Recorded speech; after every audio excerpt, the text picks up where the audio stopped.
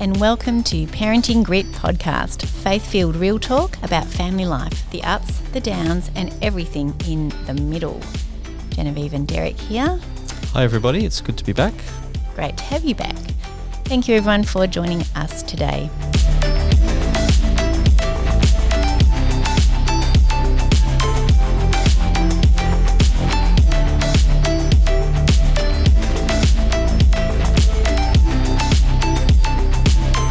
In this season of Parenting Grit, we are taking a tour through some of the highlights of one of our favourite parenting resources, the book Parenting, 14 Gospel Principles That Can Radically Change Your Family by Paul David Tripp.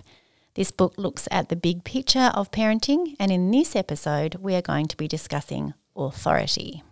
Big topic. All right, so we all live in a world where we are under somebody's authority. That is true.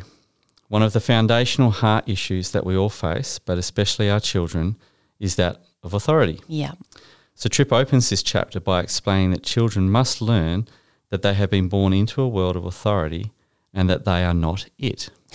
Which is tricky. I think Especially- we all think we're it. Correct, and especially our children sometimes. So that's because we are actually born with a natural resistance to authority other than our own. We want our own way. And even as adults, I think we know that's a wrestle sometimes. Our sinful nature places us squarely in the centre of our own lives, and yet we've actually been created in such a way as to have a need for that place to be reserved for God, not ourselves. So Jesus came to die to set us free from our bondage to ourselves. So in 2 Corinthians 5, verse 15, it says, "And he," that is Jesus, "died for all, that those who live should no longer live for themselves." As parents, we also need to realise that we have no ability to deliver our children from their self-rule. Only Jesus does. Yeah. And at times, when we attempt to use our tone of voice or our physicality or threats to do this, we tip over from authority to authoritarian and move from the grace of God into our own limited strength in this battle. Yeah, and that's something we want to try avoid doing. Totally. Tripp points out that it is God's plan to make his invisible authority visible in the life of children by sending parents of authority to represent his authority in the lives of children who need authority. That's pretty big. Let me say that again. So God's plan is to make his invisible authority visible in the life of children by sending us as parents of authority to represent his authority in the lives of children who need authority. It's a big call. Big call. So our job is shown here to work towards establishing clear, loving, consistent biblical authority in the lives of our children. That is our call. Yeah. So in Ephesians 6, verse 4, it says, "Fathers, do not exasperate your children. Instead, bring them up in the training and instruction of the Lord." As we can see in this scripture, as parents, we do not have independent authority. We do not have the right to exercise our authority however we might want to exercise it. We have ambassadorial authority. We stand in a holy place as parents as a physical representation of the authority of God. Yeah.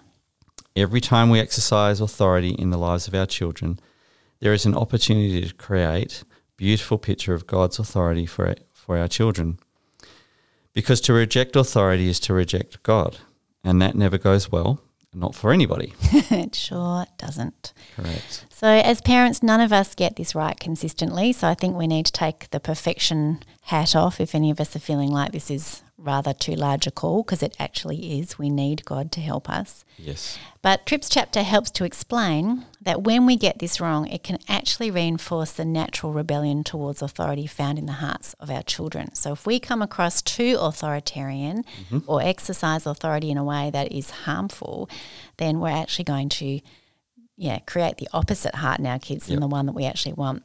So in the Ephesians 6 verse, it speaks of discipline and instruction. So our focus is not just on discipline of behaviour, but also the impartation of wisdom and understanding as we discipline. Yep. Yeah, and I mean, we all get frustrated, and we've all probably said at some point, to our kids, because I said so, or just do as I say without any sort of instruction or understanding. It's just control. But Tripp explains that the goal is to help our children to eventually understand that submission to God's authority is where life and freedom are found. So when we combine ambassadorial discipline with ambassadorial instruction, we provide an opportunity for Holy Spirit to work conviction and desire for help, and ultimately God's help, in the hearts of our children. So what does this all look like? You're probably asking yourself. It looks like parents who have self-control. And so that can sometimes be a difficult thing to keep and have. Yes. And also consistency. As we discipline our children, that we take the opportunity to explain age-appropriate whys behind why we are holding our children to the standards, and to God's standards. Tripp encourages us not to let our anger at our children's disobedience control us and lead us to do and say things that we should not. Our moods should not dictate the consistency of the picture of authority that we represent. Yeah. But we all fall at times in trying to do this. We sure do. And we have an amusing tale in our home, which is amusing now, but it's now 20-odd years later after the event, which is like the gold standard of how angry mum can become. Our daughter had a fringe, and we had grown her fringe out, and I had just had her hair trimmed, and it was all beautifully one length. And she was colouring in one morning. Her hair was in her way. Instead of asking, as she usually did, for me to tie it back, she took things into her own hands, and she got her scissors and she cut a very large chunk of hair right back pretty much to her scalp at the front of her head. And then she very tidily took that chunk of hair and put it in a bin. And I didn't actually notice first up on her person. I saw the chunk of hair. I actually thought it was a mouse in the bin. When I realised what it was, I just went crazy. And I remember feeling like I was almost orbiting the planet. I was so angry, and it was completely out of perspective for what had happened or her age or any of those things. And we can laugh about it now, but at the time I remember thinking, I need to never get this angry again. I was really quite cross. And I remember feeling grumpy about it for a good 2 days. It took me quite a while to calm down.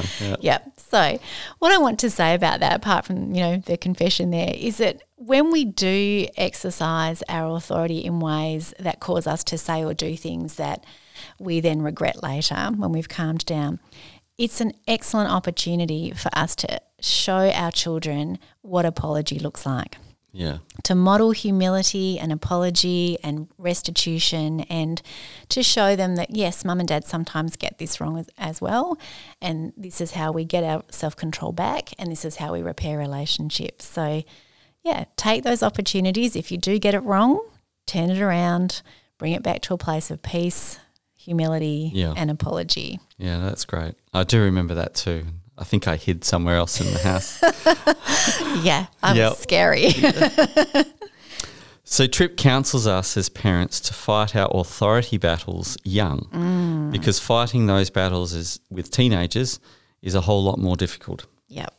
So that means in little things that we might not think are important or that might seem easy to let slide, we need to stand ground as parents. Yeah. And we've got a few examples of that. We do. And you can actually find on YouTube Paul David Tripp on authority, and he explains this so beautifully. But these are the 2 examples that he brings. And the first one is around food. He says that, a child doesn't want to eat its vegetables. That's his example. And Tripp points out that food fights aren't actually about food. He says, our children haven't researched diets and decided they are going to follow a particular diet. It's actually about authority. Our children are saying, I am my own authority and you can't tell me what to put in my mouth. It's an authority battle, and we need to see it as that, and we need to rise up and exercise our parental authority. Yep. Young children are actually incapable of knowing what is best for them here. So it's our need as parents to exercise our authority and our care over them. And look, we had a few of these battles along the way, and they are tricky to manage, because by the time you're sitting particularly around a dinner table of an evening, as parents, you've either been out to work or you've been working at home all day with the children and you're exhausted. Yeah. So this is a really easy time for us to abdicate authority and decide, right, they can just have a jam sandwich, I don't care. But that's not actually what the battle is about. And being consistently saying to your kids, well, this is what's for dinner, this is what the family are having, they're not going to starve themselves. Yeah. Asking them to be reasonable and try one mouthful or one taste of the foods they don't like, whilst providing, plenty of the foods they perhaps do like, but continually just chiseling away at that and being consistent. And totally. I do remember a few years down the track, one of our children looking at their plate and looking at me and saying, thanks for making me eat all these foods, because I used to hate everything on this plate. Yeah, totally. So, it is worthwhile, parents. You end up with kids who eat a broader range of things if you consistently fight that authority battle, because it does help them be better foodies in the future. But it also establishes that mum and dad are the ones that set what is eaten in our home and what mealtime looks like. Yeah, and so that's a great example. And another example that Tripp talks about is that of bedtime. So no child ever asks us to exercise our authority over them and help them get the sleep that they need, but they actually need us to do it. Yeah. They haven't done a sleep study, that is our children. They don't know how much sleep is best for their growth and for their development, and they will fight us on that all the way. Yeah. We need to exercise our greater authority here. And I know that for Genevieve and I, we've certainly fought some battles over the time with not wanting to go to bed. Yeah. But making bed fun and making bed an enjoyable place to be is certainly a part of that. But then sticking to your guns when it's bedtime, it's bedtime. Yeah. Absolutely. Not asking not always easy. Like, would you like to go to bed? No, of course they don't want to. Yeah. And it's too easy for us to abdicate our authority and hand it over to our children, to give them choices that actually should be ours. But our children need us to be the adults.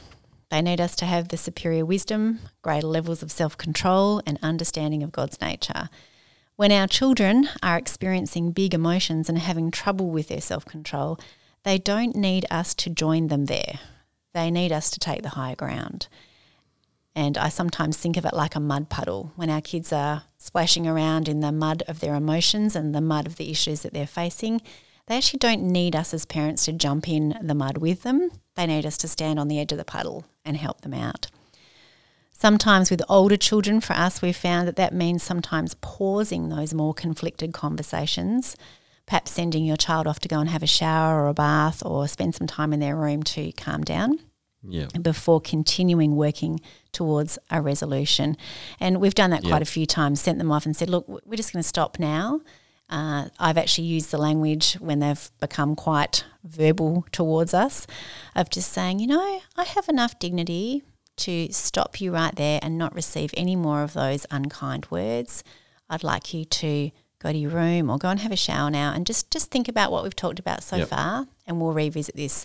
And I remember one of our children coming out of the shower and saying, I'm very sorry, Mum, that sounded a lot more mature in my head. And I thought, great, they've gone away, they've been able to calm down, regulate their emotions and have a think. Yep. So sometimes they just need us to not react but to respond and to be a wise, calm voice of authority. That's very good. So sin makes us come out of the womb as self-appointed self-sovereigns, and that's true for all of us. And that is what we are parenting. They want to rule their own lives, and if we allow that, Tripp warns, that never goes anywhere good. Yeah. And I think we could probably all see how that could go badly. It's not loving to allow our children to exercise their own authority in areas that they are clearly not capable. Tripp reminds us that God is glorious in his utter consistency to uphold his holy commands and discipline his children. Yeah. Our children need the security of faithful, consistent, firm, uncompromising and loving authority that is motivated and tempered by grace. Yeah. So we would love to pray for ourselves as parents and for you, Father God, we thank you that you are glorious, majestic, sovereign, holy, and that you are also Father. We thank you that you love us and parent us, that you exercise grace, mercy, and forgiveness in your parenting of us all the time. Father, we want to be like you. Help us to be faithful and consistent, loving, firm, and uncompromising. Lord, we ask right now that you'd fill us with your grace. And Father, give us strength and humility when we need to apologise, and help us to be confident as ambassadors of your love and grace and authority in the lives of our children. Amen. Thanks again for joining us on Parenting Grit podcast. We hope you're finding this series on big picture parenting helpful, and remember that you can connect with us via our Parenting Grit Facebook page. Until next time.